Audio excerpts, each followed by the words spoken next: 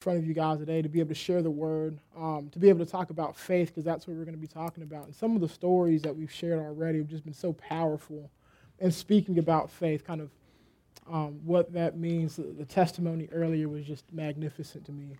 And so we're going to be talking about faith in action. Not too long ago, Pastor Stephen asked me if I had a message for the church, and I told him I always have something to say. So, I'm going to try to keep track of time to make sure that I don't just speak forever. But, one of the things that I have been thinking about is just how do we react when our faith is tested? What happens when trials and tribulations come, and how does our faith inform what we do? It's just been something that's been on my heart that I've been pondering. And so that's what this is about, faith in action, just doing the word of God in our daily lives and in the midst of trials and tribulations. And what I really wanted to do today was just kind of like deep dive into James chapter 1 and kind of what that means. So there are a lot of points in this chapter, but I'm kind of going through two major themes that kind of impacted me, and that's what we'll talk about today. One, faith in action in the midst of trials and tribulations, that we must lean on and depend on God. And the second point is, with this faith in action theme, is just putting our faith in action means not only knowing the word, but being doers of the word. And so, we're going to get started. We're going to first, I just want to read the chapter, and then we'll go back through groups of verses to try to explain it and see what we have today. But before we start on the chapter itself, I just want to just do a quick background about the book of James. It's considered the earliest epistle written in 40 A.D. by the half-brother of Jesus, James the Just. I just love that name.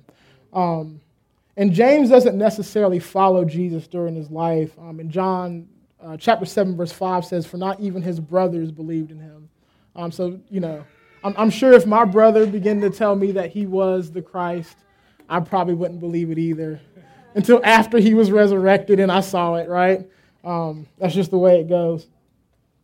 And the book of James was written to the Jews during a time of great unrest, great persecution. When you look at James 1:1, you can see that James, a servant of God and of the Lord Jesus Christ, to the 12 tribes in the dispersion, greetings. So this is referring to the 12 tribes of Israel who were scattered, who were dispersed. They were scattered. They were from the Assyrians. They were held in captivity at certain points by the Babylonians. There were some people that were traveled, but they faced great persecution. And when you look at the accounts of James, it pretty much says that he was martyred in a pretty violent way. There were scribes and Pharisees, basically a mob, threw him from the top of the temple, and he survived. And he was bloody, kind of crawling back toward the temple. And they attacked him with clubs and crushed his head with a hammer. So, as we read these chapters, first, this is kind of like the world that this book is set in, right? This is the amount of persecution that was there. So as we read, let's just keep track of those points that, how do we put our faith in action in the midst of trials, in the midst of tribulations? We got to lean and depend on God. And then as we put our faith in action, not only being hearers of the word, right? Not only knowing the word, but being doers. So, starting in James 1:1, and I'm reading out of the English Standard Version, the ESV, so it might be just a tad different than what's on the screen. But James, a servant of God and the Lord Jesus Christ, to the 12 tribes in the dispersion, greetings. Count it all joy, my brothers, when you meet trials of various kinds, for you know that the testing of your faith produces steadfastness. And let steadfastness have its full effect, that you may be perfect and complete, lacking in nothing. If any of you lacks wisdom, let him ask God, who gives generously to all without reproach, and it will be given to him. But let him ask in faith with no doubting, for the one who doubts is like a wave of the sea that is driven and tossed by the wind. For that person must not suppose that he will receive anything from the Lord. He is a double-minded man, unstable in all his ways. Let the lowly brother boast in his exaltation, and the rich in his humiliation. Because like a flower of the grass he will pass away. For the sun rises with its scorching heat and withers the grass. Its flower falls, and its beauty perishes. So also will the rich man fade away in the midst of his pursuits. Blessed is the man who remains steadfast under trial, for when he has stood the test, he will receive the crown of life, which God has promised to those who love him. Let no one say when he is tempted, I am being tempted by God, for God cannot be tempted with evil, and he himself tempts no one. But each person is tempted when he is lured and enticed by his own desire. When it has conceived, gives birth to sin, and sin, when it is fully grown, brings forth death. Do not be deceived, my beloved brothers. Every good gift and every perfect gift is from above, coming down from the Father of lights, with whom there is no variation or shadow due to change. Of his own he brought us forth by the word of truth, that we should be kind of first fruits of his creatures. So knowing this, my beloved brothers, let every person be quick to hear, slow to speak, slow to anger. For the anger of man does not produce the righteousness of God. Therefore, put away all filthiness and rampant wickedness, and receive with meekness the implanted word, which is able to save your souls. But be doers of the word, not hearers only, deceiving yourselves. For if anyone is a hearer of the word and not a doer, he is like a man who looks intently at his natural face in the mirror. For he looks at himself and goes away and at once forgets what he is like. But the one who looks into the perfect law, the law of liberty, and perseveres, being no hearer who forgets, but a doer who acts, he will be blessed in his doing. If anyone thinks he is religious and does not bridle his tongue but deceives his heart, this person's religion is worthless. Religion that is pure and undefiled before God the Father is this, to visit orphans and widows in their affliction and to keep oneself unstained from the world. So it's pretty heavy stuff. And it's a pretty deep chapter, and we're going to kind of go through this. So starting in James, verses 2 through 4, it says, "Count it all joy, my brothers, when you meet trials of various kinds. For you know that the testing of your faith produces steadfastness, and let steadfastness have its full effect, that you may be perfect and complete, lacking in nothing." And so the first part is, it talks about, of course, count it all joy, but when you meet trials of various kinds, right? And so it says when you meet trials, it means that trials will come. It's not a statement of if, it's not a statement of maybe, but it's a statement of when. It's a statement of fact. And when you think about what kinds of trials, all kinds of trials, various kinds, right? So trials in our relationships, between spouses and friends, brothers, sisters, etc. Trials in our greater community. Remember, this was written to the dispersed Jewish church. They were used to persecution in their greater community. They knew that this would come. The writer of this book was killed for his faith, right? And so when we think about this in our context, right, this could be, of course, trials between us, trials between people that we know.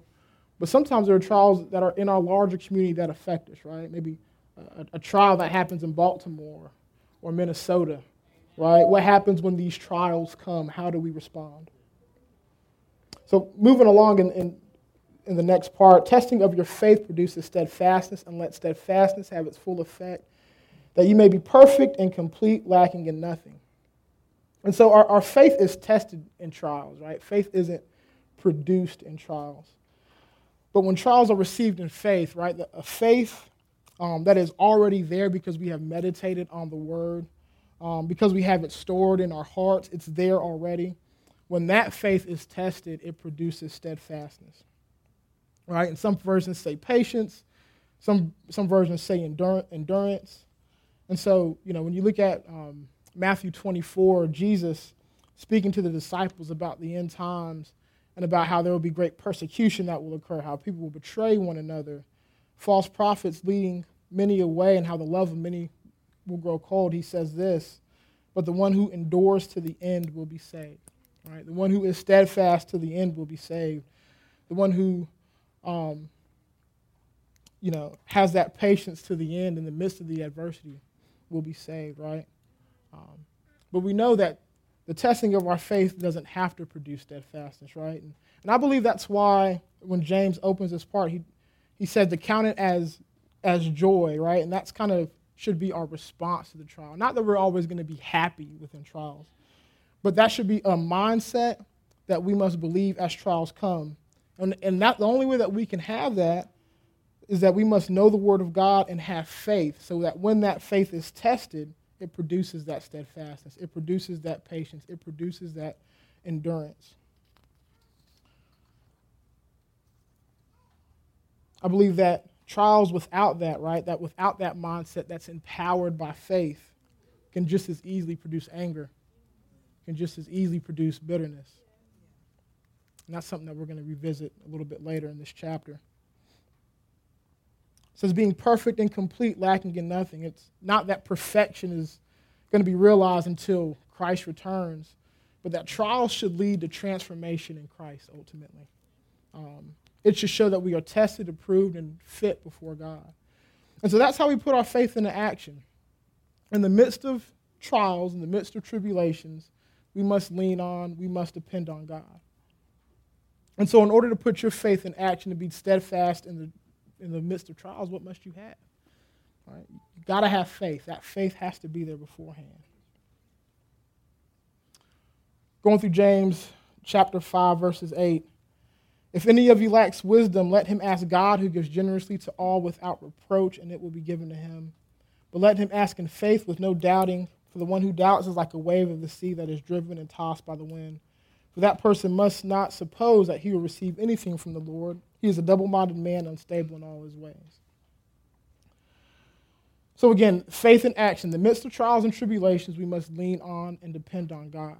And trials show our need for divine guidance and strength, right? The appropriate response in the midst of a trial is to go to God for prayer and discernment, for wisdom and discernment, excuse me. You know, and so just some questions to ask yourself, is that our response in the midst of a trial? Are we going to God? Are we putting our faith in action in that way? Is that your response in the midst of a trial? Are you going to God? God gives wisdom and guidance graciously and without reproach or rebuke for our requests. So believers who lack wisdom, right, wisdom in trials, which is all of us, we all are going to lack wisdom, should not hesitate to come to God and ask for wisdom because he gives that. Verse 6, but let him ask in faith with no doubting, for the one who doubts is like a wave of the sea that is driven and tossed by the wind. For that person must not suppose that he will receive anything from the Lord. He is a double-minded man, unstable in all his ways. And so I want to just elaborate on this point a little bit about being double-minded for a second and kind of what this means to doubt, because I think it's important to kind of have the right understanding of this. So I was just doing some research. I found a commentary from a theologian out of the Presbyterian Church, a guy named Albert Barnes, and he says this, speaking about a double-minded person and what that means. It means that properly one who has two souls than one who is wavering or inconsistent. It is applicable to a man who has no settled principles, who is controlled by passion, who is influenced by popular feeling, who is now inclined to one opinion or course of conduct and now another.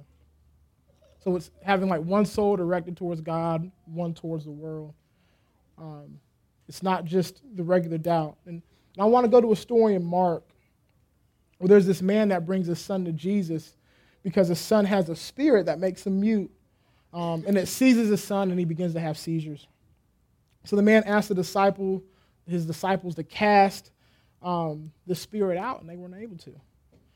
And so the verses that I have, verses 21 through 24, pick up where this man kind of comes to Jesus and says this, starting in verse 21. And Jesus asked his father, how long has this been happening to him?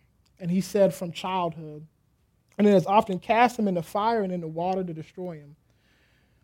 But if you can do anything, have compassion on us and help us. And Jesus said to him, if you can, all things are possible to the one who believes. Immediately the father of the child cried out and said, I believe, help my unbelief. And so after this, Jesus casts out the spirit. And when the disciples asked why they couldn't, Jesus told them that only prayer could have driven out the spirit. But I want to focus on that statement that he made, I believe, help my unbelief. Because this is the kind of spirit that we should have, right? If we're putting our faith into action, if we have faith in times of doubt, I believe, help my unbelief. So this man immediately acknowledges his faith, right? Because he went and asked Jesus. He went and found him, even after the disciples couldn't cast the spirit out. So he has faith, but he still went and appealed to God in the midst of his spiritual weakness.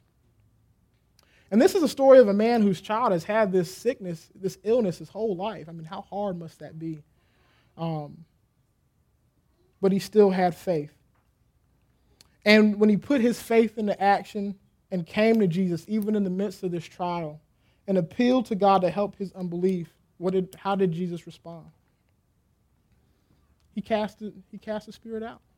His faith was put into action and was responded to. And I believe, again, that that's how we can put our faith into action. Right? Even in the midst of trials, even in the midst of unbelief, I believe, help my unbelief.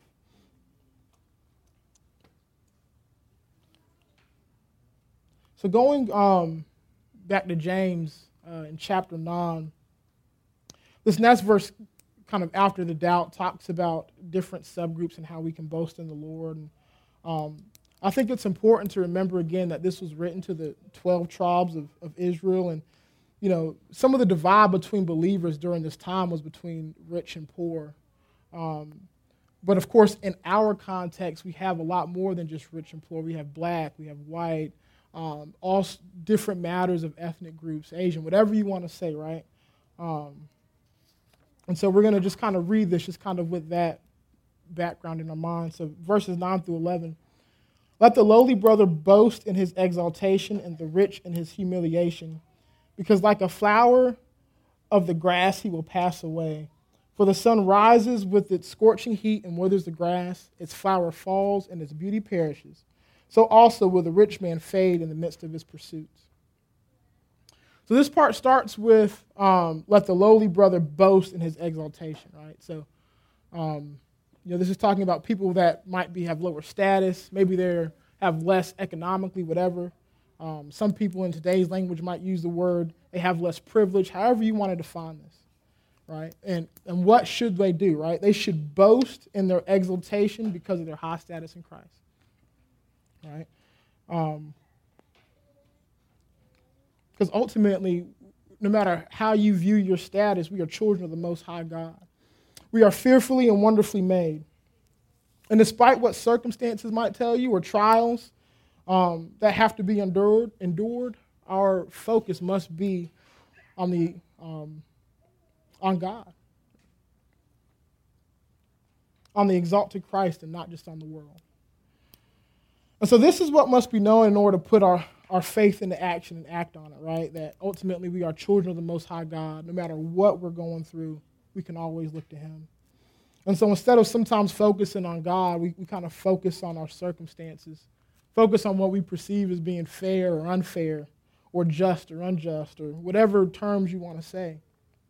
You know, look at this person who got this promotion that they didn't deserve. I should have gotten it. This is so unfair. God, why have you forsaken me, right? Sometimes we think that way. Or look at the things that you've allowed this person to accumulate, that because of my station in life or because whatever reason, I haven't been able to get. You know, and I think sometimes we're just more concerned with trinkets and things than we are on boasting in the risen God, who has justified us, who has sanctified us, who has allowed people with enmity in their hearts, right? Hostility towards God, with hatred towards God, to still have a relationship with him. He's allowed us to be ministers of reconciliation. You know, kind of like Andrew was preaching last week. Sometimes we forget who we are. We end up majoring in things that are minor, and we minor in things that are major. But we have to be people that put our faith into action. And in the midst of trials and tribulations, when we realize that our eyes are drifting from God, we got to lean and depend on him. Verse 10, and the rich in his humiliation, kind of still going with this part of boasting. And the rich in his humiliation, because like a flower of the grass, he will pass away. For the sun rises with its scorching heat and withers the grass. Its flower falls and its beauty perishes. So also the rich man will fade away in the midst of his pursuit. All right, so the rich people at this time, what? People that have means, maybe some wealth. What does the Bible say to do? That they should boast in being humble. Right, because it makes no sense to have faith in stuff. Right? Wealth is temporary. Things that you acquire during this life are compared to a flower, a plant that is beautiful for a season, but after a short time it withers and dies. And sometimes we spend our whole life working toward accumulating stuff that will ultimately do what? Just wither and pass. We get envious, we fight against people, we forsake what we know in the pursuit of having things, and in the process, forget who we are in Christ. And rich people go through trials and tribulations as well, right? So I saw a statistic, and if you make over $33,000 in America, right, as a household, that you are a part of the 1% of the world's population of wealth. So most of us in this room are a part of the 1%. So we have 1% problems, right? If we're not a part of the 1%, we're probably part of the 2%. But I know that we still go through trials in America. So putting your faith in things isn't going to sustain you. Only faith in God, faith that we put into action by having a dependency on Him, will. Not to belabor that. So immediately after these verses about the rich and the poor, James kind of informs us of who is blessed. Starting looking at verse 12, blessed is the man who remains steadfast under trial, for he has stood the test. He will receive the crown of life which God has promised to those who love Him. Right? And so, blessed is the man that puts his faith into action in God in the midst of trials and tribulations. And this is James just reiterating the points that he made earlier in verses 2 through 4. But he puts this explanation right after talking about things that's going to fade away. And so this, immediately follows actions that we can take, right? How can we put our faith into action? Boasting in the Lord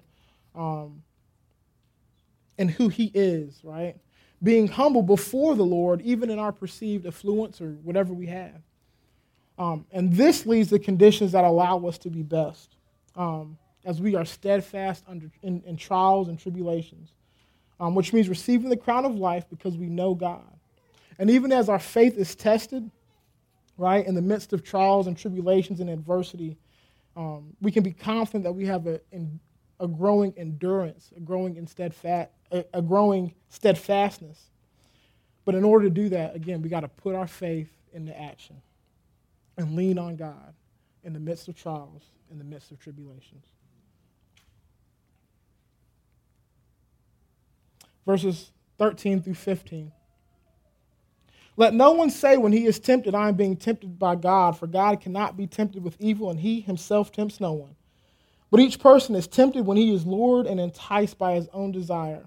When desire, when it is conceived, gives birth to sin. When it is fully grown, brings forth death. Right? So it says, let no one say he is tempted, right? Or they're being tempted by God. For it's not from God where that comes from. And there are instances in the Bible that God allows trials to come. However, temptation doesn't come from God. Sometimes we have the tendency to do the wrong thing and blame God for it. And, I'm a new father, and I have another one on the way. And I know that we have a lot of kids. We have this baby dedication today. And so the Bible uses this imagery of birthing a child, right, and kind of rearing it from conception to adulthood. And, children start small. You think about conceiving a child, it's a, sperm and an egg. But we take care of our sin, right? Use this imagery. We take care of our sin and we nourish it. We feed it. Instead of turning away from our sin and starving it, we get comfortable with it. We allow it to grow, get a couple growth spurts until our sin has fully matured, bringing forth death. And just like a child that you see every day, many times they just grow without us even realizing how big they've gotten. And that's often how our sin is, right? We don't often realize just how far away from God until we're just far down that road. So it's important to have faith in God, a faith that can be put into action in the midst of trials and tribulations, that keeps us from relying on our own strength and falling into sin. Amen? So we're going to keep going. Still trying to keep track of time, make sure I don't go too long. But James 16 through 18 says this: "Do not be deceived, my brothers, my beloved brothers. Every good gift and every perfect gift is from above, coming down from the Father of lights, with whom there is no variation or shadow due to change. Of his own will he brought us forth by the word of truth, that we may be first fruits of his creatures." All right? So the first thing it says is, do not be deceived, because every good gift comes from where? Comes from God. Right? And even as we face trials and tribulations, and we're tempted by things, we've got to remember that every good thing still comes from God. And what kind of God is it? A God that there is no variation or shadow due to change. Right? So our sovereign God is the same as he was before our trials start. He's the same as he always was during our trials. He's going to be the same when our trials are over. And so we can put our faith in God because he is consistent. He's who he always has been.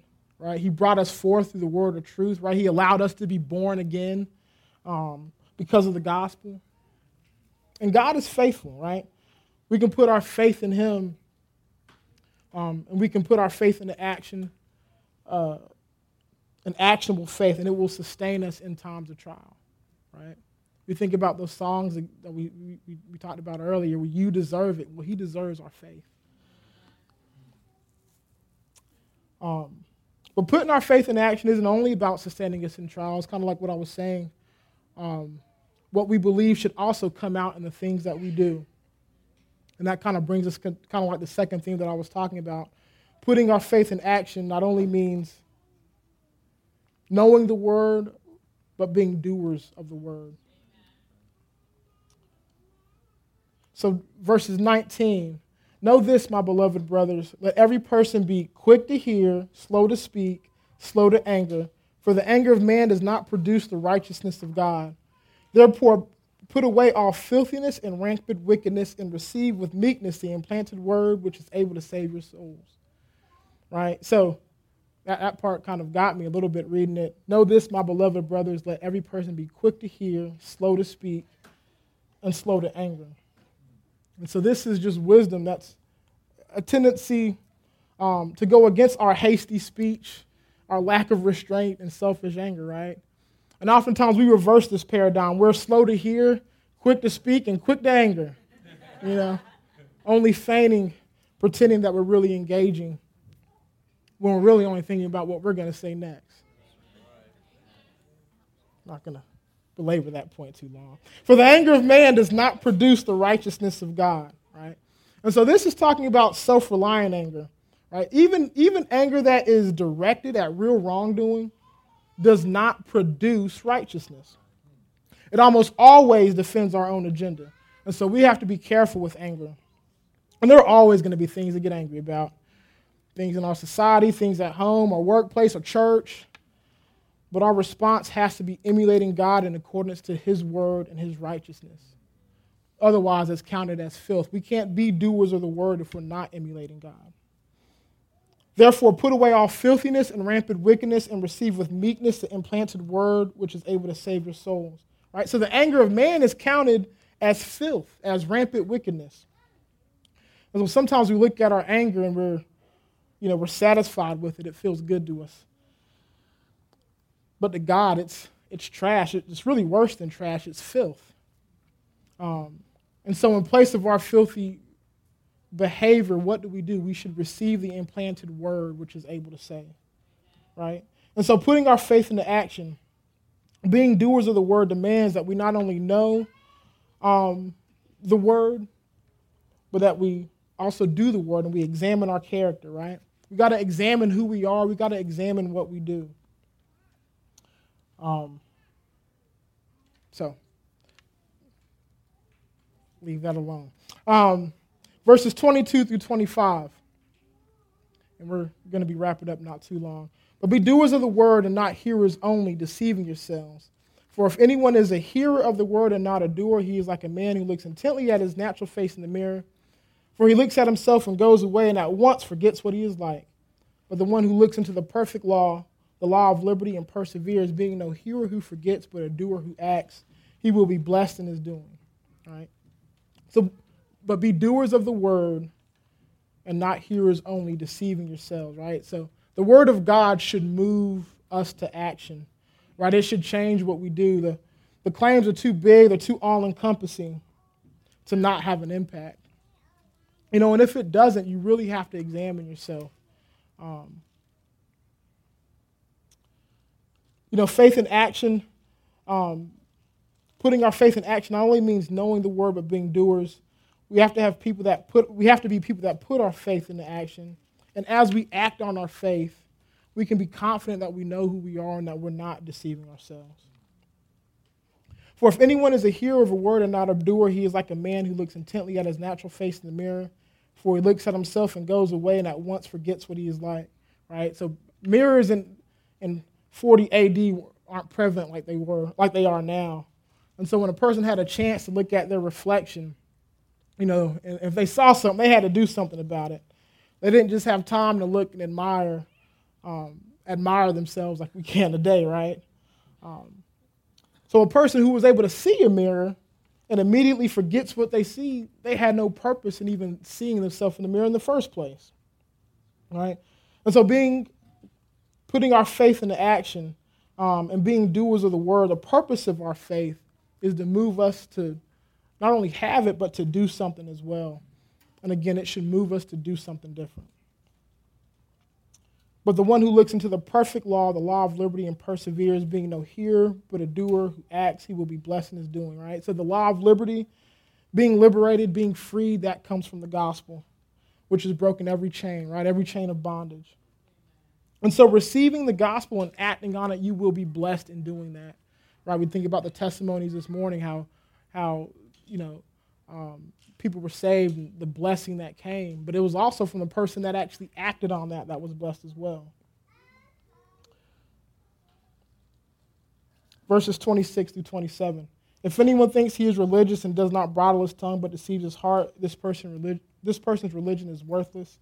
Religion that is pure and undefiled before God the Father is this: to visit orphans and widows in their affliction and to keep oneself unstained from the world. So if anyone who is religious and does not bridle his tongue but deceives his heart, this person's religion is worthless. So that part, does not bridle his tongue or deceives his heart, right? That's talking about somebody that doesn't control what they say. They don't control how they communicate. And at this time, everything was controlled by speech, right? We didn't have email and text messages and Instagram and Facebook and LinkedIn. So for us, right, how can we examine our network of conversations, right? The totality of the messages that we say. It's not enough just to say the right things and then do something else in some other medium. And we really have to just examine, how does this testify to my faith? How does it testify to what we believe? Jesus, speaking to the Pharisees in Matthew 12:34, says this: "You brood of vipers, how can you speak good when you are evil? For out of the abundance of the heart, the mouth speaks." All right? And so the totality of your communications gives insight into what you believe or what you don't believe. It gives insight into your faith. And we often act in or in our lack of faith. I'm wrapping it up. Religion, verse 27, religion that is pure and undefiled before God is this: to visit orphans and widows in their affliction and keep oneself unstained from the world. So religion that is pure and undefiled works to meet the needs of people. And orphans and widows are an example that has been used lots of times within the Old Testament, even in the New Testament, because in this time and in this culture, they were particularly helpless. Now, orphans still are. Widows, you can also look in Titus. There were some changes there, but, the point is that it works to meet the needs of people, right? And so these needs aren't only just physical, but they're spiritual as well. And so what is our role as people of God, as ministers of reconciliation, right? How do we fit in with that bigger picture? How do you fit in with that bigger picture? How can you act on your faith? How can you be a doer of the word? Right? And to keep oneself unstained from the world, this doesn't mean that we should hide in a ball and retreat to just a place of safety and security, because we are in the world but not of it. But how can we meet the needs of people if we just bury our heads in the sand, right? If we don't know what's happening. So instead, I believe that we are to engage with the world and being steadfast even in the midst of trials, and having that faith God will sustain us and help us be doers of the word. And so, as we kind of close, I just believe that it's just important for us to put our faith into action. That in the midst of trials and tribulations, our faith will sustain us. We go to God with that. But it's not only for us just to overcome trials and to keep it to ourselves. That we have to be doers of the word. We put our faith into action.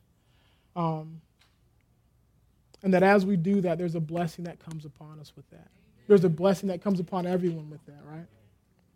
Amen? So, that's what I have. Thank you. All right. Thank you, Brandon. Trying to keep it under. It's hot outside, so it's better to be inside, right? I know the kids might be a little anxious. I never had my son come down the aisle as if to give me a look like, Dad, it's time.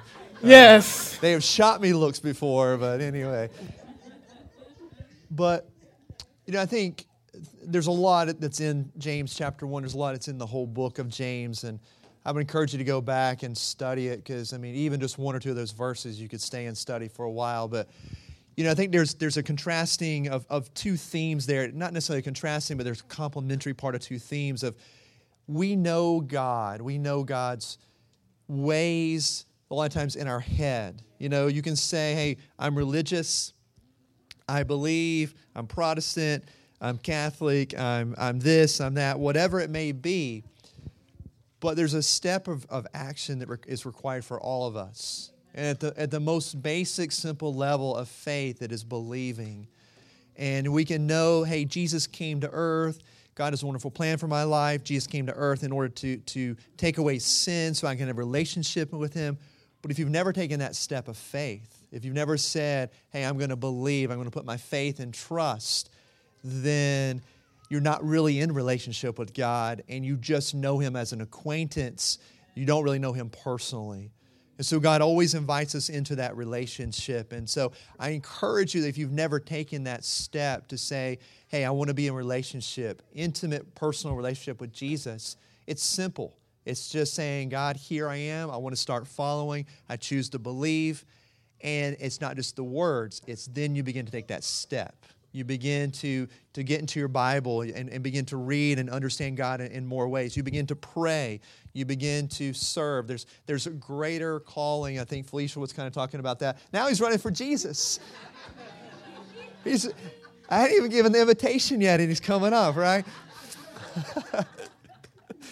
It's funny because this morning when I was praying, I kept hearing faith like a child. We've got to have faith like a child. And it's putting it into action if you think about it. But my encouragement is if you haven't received Jesus Christ as your Lord and Savior, then I encourage you to do that. And if you want to talk more about that, then come and talk to me afterwards. What does that look like? Faith is just simply believing. We don't have to go through a bunch of hoops and we don't have to do a bunch of things in order to come into relationship with Jesus. He says, I love you, receive my love, and begin to walk with me, which is such a beautiful, beautiful thing. If you've already done that, like a lot of us in this room have, then there's the next step of continuing to put faith in action, and that's by loving others, loving God, being one who loves enemies, prays for those who aren't like us, putting that faith in being, as Brandon was saying, ministers of reconciliation. And so that's my prayer. So let me just pray as we close. Let's just bow our heads and close our eyes. Lord, thank you so much for this time that we can just worship you this morning, from song to a child dedication, to fellowship, to announcements, to hearing your word, Lord. We thank you for this time of worship. We thank you for your presence being here. And Lord, we thank you that you're moving in our midst. And Lord, I pray for those who may not have given their life to you, Lord. And if that's the case, Lord, help them to make that decision now. Holy Spirit, just bring that conviction, bring that joy. Just bring it to the place where there's areas of surrender, Lord. And for us who know the Word in great ways, who have walked with you for a while, Lord, if there's areas, and I know there are areas in all of our lives where we're not putting faith into action, Lord, show us if you haven't already, and allow us and strengthen us to put our faith into greater action, into greater use for your kingdom, Lord. So thank you, Lord, that you're calling us. I pray a blessing over each person now as you send us out into the world, Lord. Let us not just say, hey, church was good, I'll come back next week. Lord, let us walk in relationship with you. Let us be obedient to your voice, hearing your voice that if you're telling us to go left, we go left, to the right, straight, Lord. Let us be your mouthpiece. Let us live our lives in a way that just model you. And we just thank you, Lord, and we honor you this morning in Jesus' name. Amen. Let's give the Lord a hand.